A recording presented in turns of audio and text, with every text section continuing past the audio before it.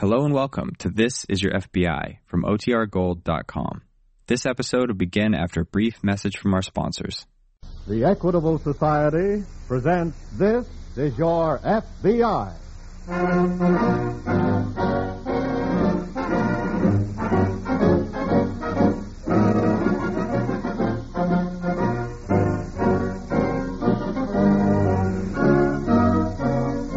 This is Your FBI. An official broadcast from the files of the Federal Bureau of Investigation, presented as a public service by the Equitable Life Assurance Society of the United States. To your FBI, you look for national security, and to the Equitable Society for financial security. These two great institutions are dedicated to the protection of you, your home, and your country.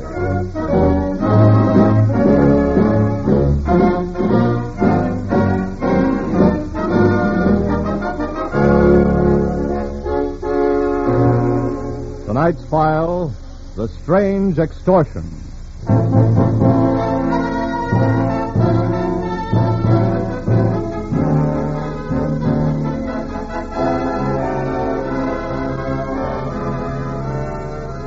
Hardly a day passes that some person of large income or great wealth does not receive a letter demanding that he pay the sender a certain sum of money or suffer the consequences.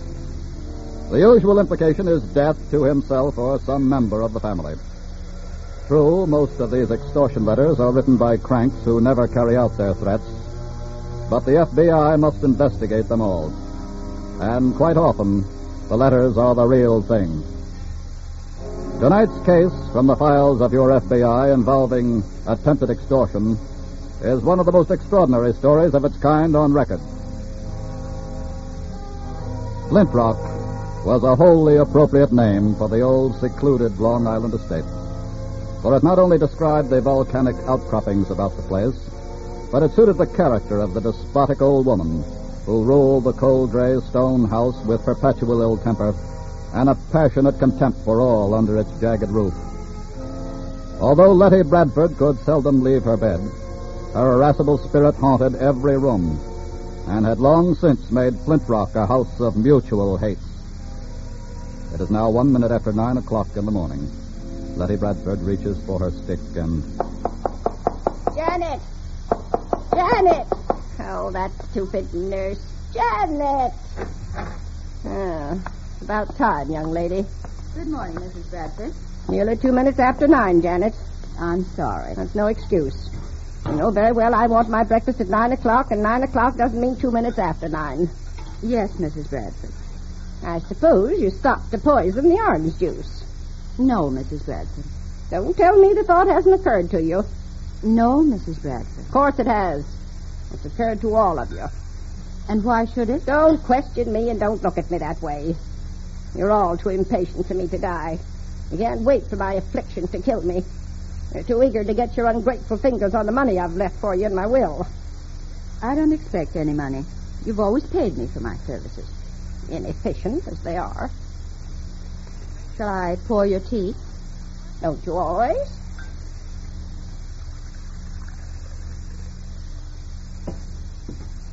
You want me to drink it, don't you? You said for me to pour it.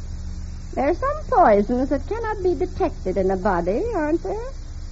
Yes, there are several. I won't drink the tea. Take it away. Take it away, I say.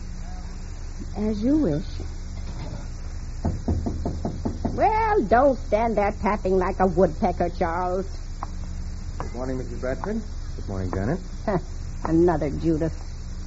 I beg your pardon, Mrs. Bradford. Take the tray, Janet.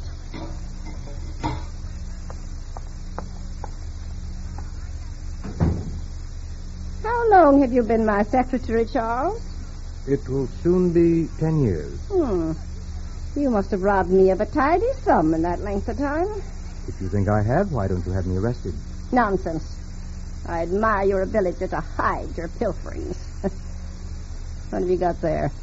The morning mail, of course. No, don't bother me with mail this morning. Where's my adoring niece? Miss Darrell is... I know, sleeping it off under a pile of ice bags. Miss Darrell stayed in New York last night. Well, they have ice bags there, too, don't they? What's that? A letter addressed to you marked confidential. Confidential poppycock. Open it. I didn't want to without your permission. Open it.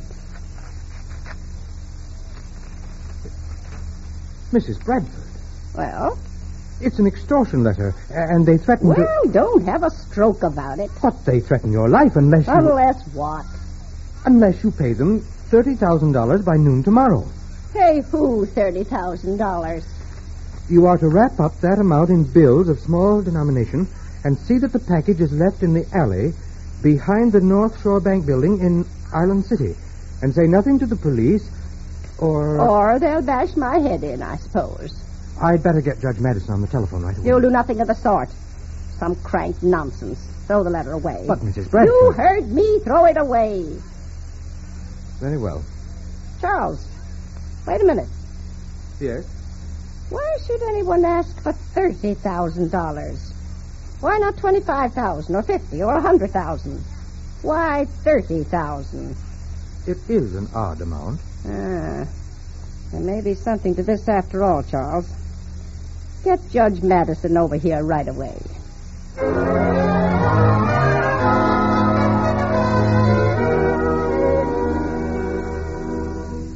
I wouldn't be surprised if all this weren't some scheme of your own, Tom Madison. Oh, my dear Letty. Of course, I could use $30,000 to good advantage, but... Can't you wait until I die, either?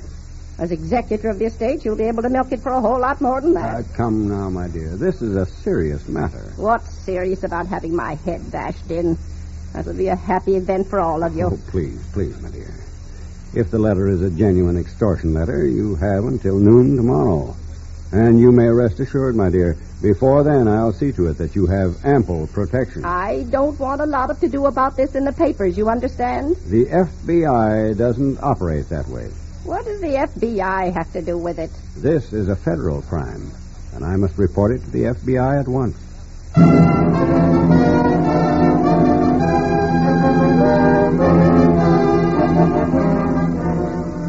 Judge Madison drove swiftly into New York and went directly to FBI headquarters, where he reported the case to Special Agent Hugh Barnes. And here is the letter, Mr. Barnes. Uh-huh. Now, this looks like the type of stationery ordinarily used for social correspondence. And whoever sent the letter was careful to use a typewriter. Now, typewriting can be as incriminating, Judge Madison, as handwriting. Each set of type leaves its own peculiar marks. But they don't necessarily prove who did the typing. No, but it's a good clue anyway. Oh, yes, of course. And who occupies the house with Mrs. Bradford? Besides the servants, there's Mrs. Bradford's personal nurse, Janice Smith. Well, what do you know about her? And not much, except that she has attended Mrs. Bradford for 3 years. Single? Yes. A young man calls on her once a week, I believe. Well, what's her attitude toward Mrs. Bradford? Frankly, Mr. Barnes, no one has any real affection for Letty Bradford. Well, from your description of her, that's understandable. Who else lives there? Her secretary for almost 10 years, Charles Forbes, single, about 34. Does Mrs. Bradford have any children or other relatives? Only a niece, Darrell Bradford, about 27. Very attractive. Also single? As Darrell says, she's still playing the field. Nightclub style. Has a generous allowance, I suppose. Not always generous enough. I've had to clear up her gambling debts from time to time. For large sums? Well, they varied in the past. I say past because 3 months ago, Mrs. Bradford swore she would never settle another one. Now, what about the servants? Well, there'd be no reason to suspect any of them, except, Except whom? The chauffeur, Floyd Parker. He likes his drink a little too much, and occasionally he's disappeared for 2 or 3 days at a time on what he calls a little bottlenecking. I see. And Mrs. Bradford says she had a row with Floyd on the subject 2 days ago and fired him. Anyway, Parker's gone. Morley. Yes, Barnes? Get a complete description of Floyd Parker from Judge Madison and start trying to locate him, will you? Right. There are a couple of angles I want to go out on for a while, Judge. Would you be good enough to meet me this evening at the Bradford house? Certainly. And please see that everyone's there, including Darrell Bradford.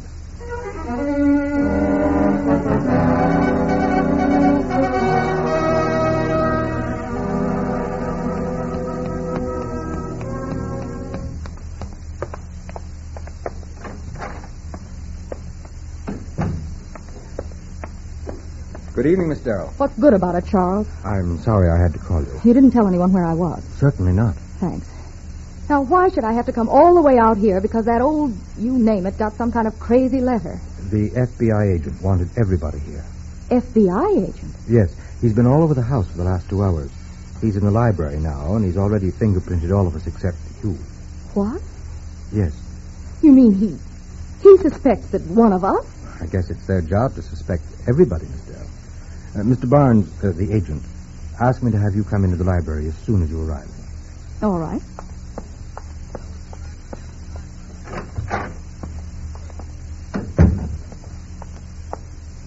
I'm Darrell Bradford. They say you want my fingerprints. Well, please, if you don't mind. Were you expecting me to object? Do you? Why should I? It'll only take a moment. Now, press your right fingers on this ink pad, please. Good Lord. Wonder if I've robbed any safes lately. Well, probably not, or you would have paid off your gambling debt to Nick. Now, press your fingers on this card here. What do you know about Nick? Well, he's a dangerous man to owe $30,000 to. Now, the left fingers, please. All right, so you know about it. But I didn't write that letter. I didn't say you did or you didn't. If I didn't, who did? I haven't found out yet how many people know about your debt. And a lot of people, including you, would benefit by Mrs. Bradford's death. Have you finished with me? Well, for now, yes. Oh, please send the nurse, Miss Smith, in, will you? And I'd rather you wouldn't leave the house. Very well. You're in charge.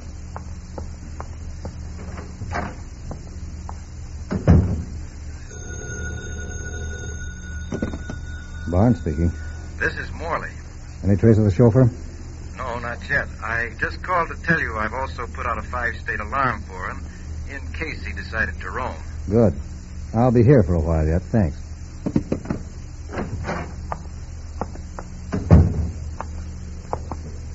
Well?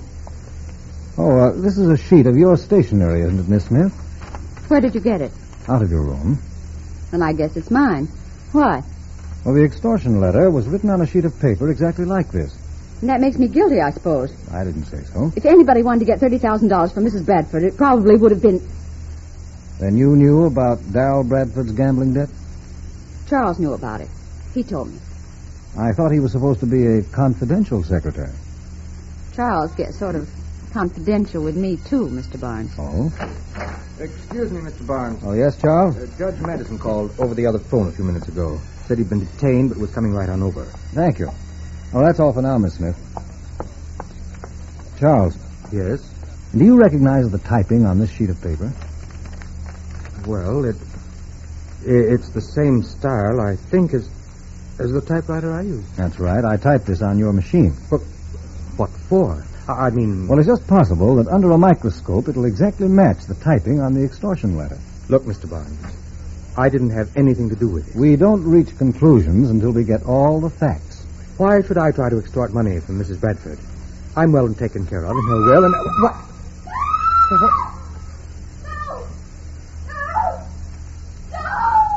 What? Come on.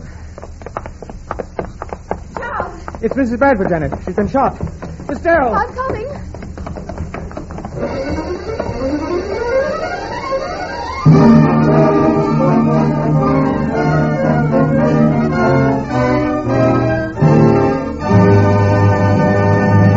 We momentarily close the Equitable Society's presentation of the Federal Bureau of Investigation file on the strange extortion.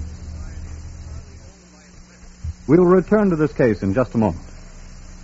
A quarter of a century ago, a great American president, Woodrow Wilson, saw the need for world cooperation. He urged the nations to get together, to drop their rivalries, to form a united front for world peace and security. Today, the ideals of this far-sighted leader are an inspiration to those who are planning to banish injustice, war, and aggression from the face of the earth. Members of the Equitable Life Assurance Society of the United States will be proud to learn that this great advocate of international cooperation was a member of their society.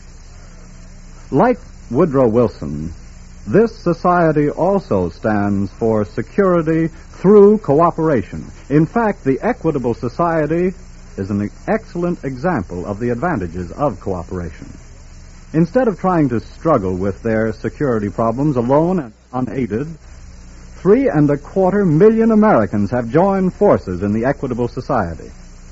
Instead of continually worrying about the financial future of their families, Equitable members have shifted that burden onto the broad shoulders of their society. And the peace of mind which they gain makes them better workers, better fathers or mothers, better citizens. Yes, by serving its members, the Equitable Society serves America. So remember that name, the Equitable Society, the Equitable Life Assurance Society of the United States. And now back to the file on the strange extortion.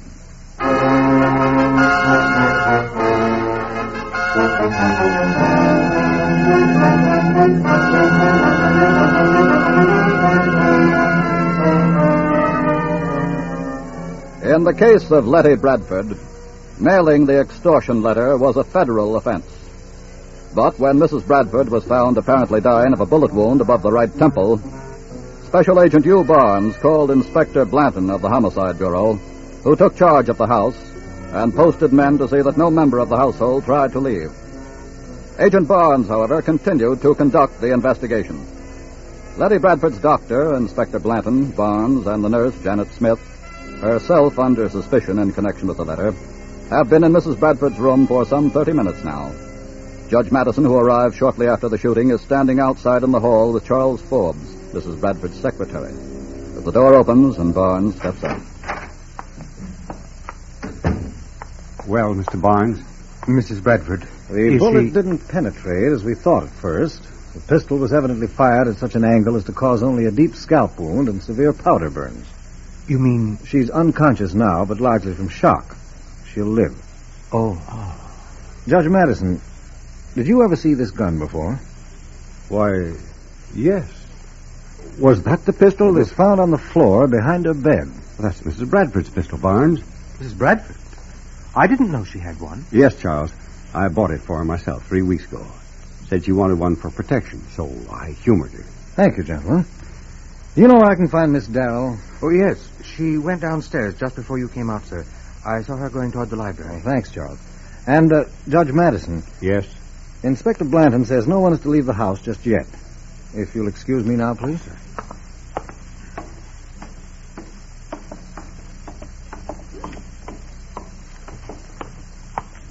Look, Nick, it's not my fault if she doesn't die.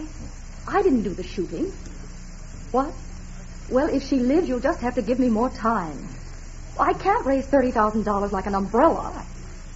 All right, do anything you like about it. I didn't intend to eavesdrop, Miss Bradford. I didn't call Nick, Mr. Barnes. He called me to hound me about the money. I told him what had happened, and Oh, all right, believe what you like. I'm on my way to New York. I merely stopped to give you the doctor's verdict. Your aunt will live. Good night, Miss Bradford.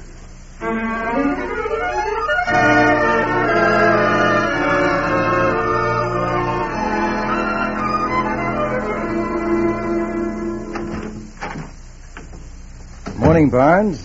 You don't look very happy. Just mixed up, I guess, Morley. No trace of the missing chauffeur yet. Not yet. What about the pistol? There are no fingerprints on it. I can't understand anybody leaving it behind the bed in the first place. And you got to her so fast, I don't see how they had time to escape. Well, they didn't use the window. That's a cinch. You suspect anyone in particular yet? Well, look, Morley, it's easy to suspect nearly everybody out there. Most all of them have acted funny about one thing or another. The nurse about the stationery, the secretary about the type, Darrell Bradford about $30,000. And they all stood to gain by Mrs. Bradford's death. Yes? Here's the laboratory report on the extortion letter, Mr. Barnes. Good. What's the verdict, Barnes? That's very interesting. The extortion note was typed on the secretary's machine. Yeah? And the only fingerprints on the letter are his. Oh, wait a minute. Here's something else. Also found on the stationery were microscopic traces of purple suede fuzz. Uh-oh. As if it had been handled by someone wearing purple suede gloves. I'll take it. Barnes speaking. Oh, hello, Doctor. Yes? Yes, I see. I'll be there. Thank you very much. That's Mrs. Bradford's doctor. He wants to keep her quiet for the rest of the day, but says she should be able to talk to me by tonight. Good. In the meantime, I'm going to do a little checking on Nick today. And if you get any word on the chauffeur, call me at the Bradford house tonight. Right.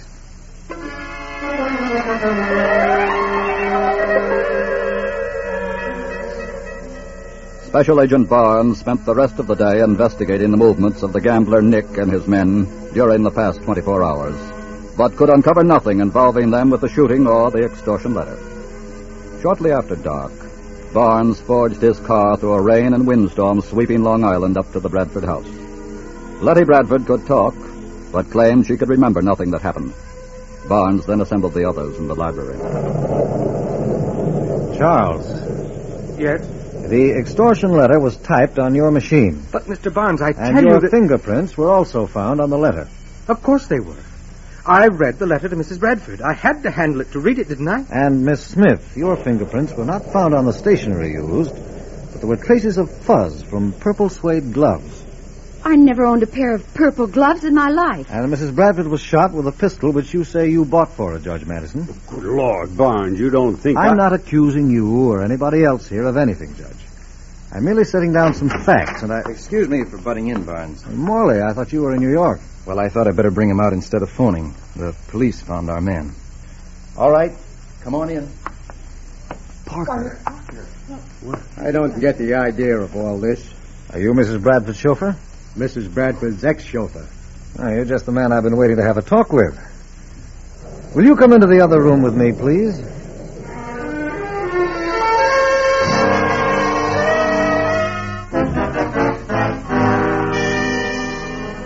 "30 minutes later, Special Agent Barnes emerged from his talk with the chauffeur, whispered something to Janet Smith, the nurse, who immediately set off upstairs. Then Barnes called Judge Madison to one side. Well, Barnes? I think I have it all cleared up now, Judge. Parker, the chauffeur? No, but he was very helpful. He knew something? Yes, something that completely clears Miss Darrell, the nurse, and Charles. Oh? I was finding it awfully hard to suspect any of them anyway. Why so? Well, Miss Smith wouldn't have been so obvious as to use her own stationery. For the same reason Charles wouldn't have typed the letter on his own machine. And Miss Darrell? Well, she needed $30,000 all right, but she's too intelligent to have demanded a sum which everybody, including Mrs. Bradford, knew she owed to Nick the gambler. Well, that sounds reasonable, but... Uh-oh. I think I found what you want, Mr. Barnes. Yes. I'm afraid you have, Miss Smith. Judge, I think you'd better come upstairs with me. All right.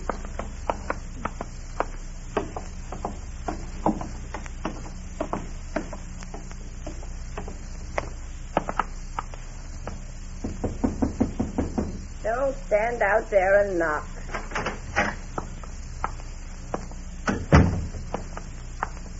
Mrs. Bradford? Well, what are you and Tom Madison up to?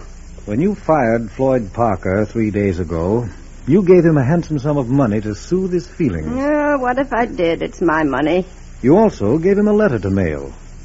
A letter addressed to yourself. What are you trying to say, Are these young your man? purple suede gloves? Well, oh, certainly they're mine. What are you doing with them? The person who wrote the extortion letter used Miss Smith's stationery, Charles's typewriter, the amount of Miss Darrell's gambling debt, and wrote it while wearing purple suede gloves. Well, what if they And did? furthermore, she sought to escape an uncomfortable death from disease. At the same time, put the suspicion of murder on the beneficiaries of her will, whom she holds in contempt, by attempted suicide with a gun registered in Judge Madison's name. Well, Mrs. Bradford? All right. All right. I did it. It's all true. And I have only one regret. It didn't work.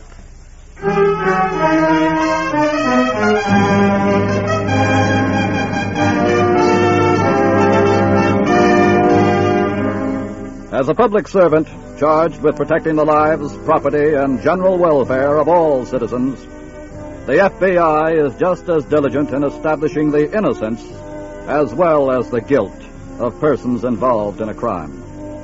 In the case of Letty Bradford, there were 5 persons on whom the shadow of guilt fell. But Special Agent Barnes was not willing to arrest any one of them for the crime because of lack of sufficient incriminating evidence. Instead, his investigation was directed at removing from over them what shadow of suspicion was there. And in doing so, he discovered the person who was guilty.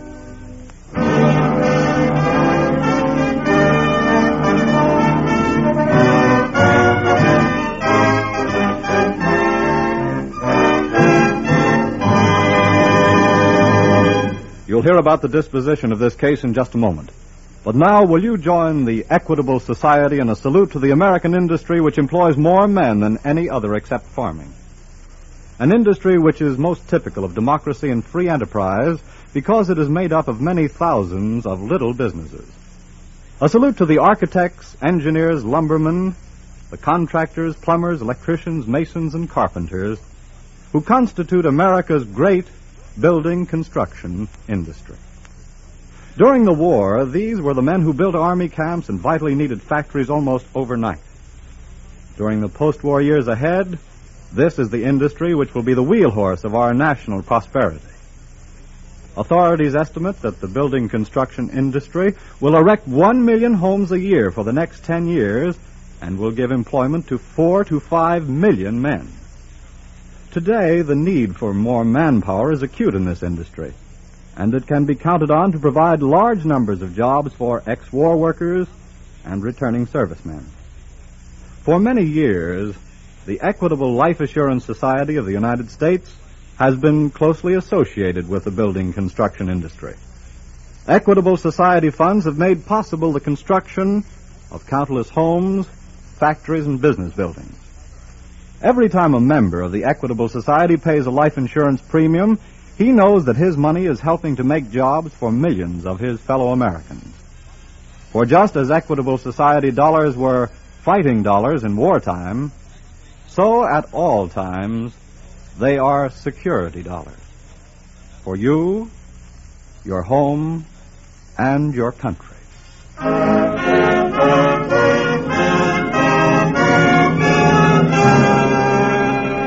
Because of her physical ailments and extreme old age, no formal charges were filed against Letty Bradford.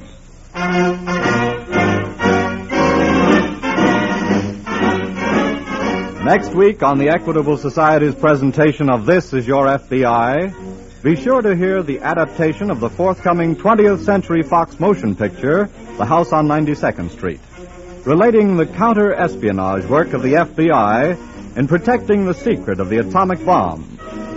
Featured on this broadcast will be the original stars of the picture, William Ives, Lloyd Nolan, and Signe Hasso. The incidents used in tonight's Equitable Society's broadcast are taken from the files of the Federal Bureau of Investigation.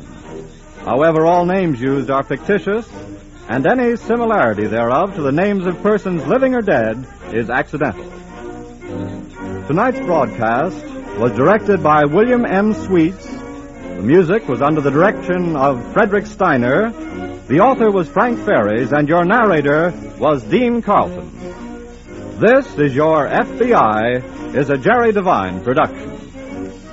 And now this is Carl Frank speaking for the Equitable Life Assurance Society of the United States and inviting you to tune in again next week at this same time for This Is Your FBI. Want to sit in on a thrilling court case? Well, then join the audience of famous jury trials which follows now over most of these stations. This is the American Broadcasting Company.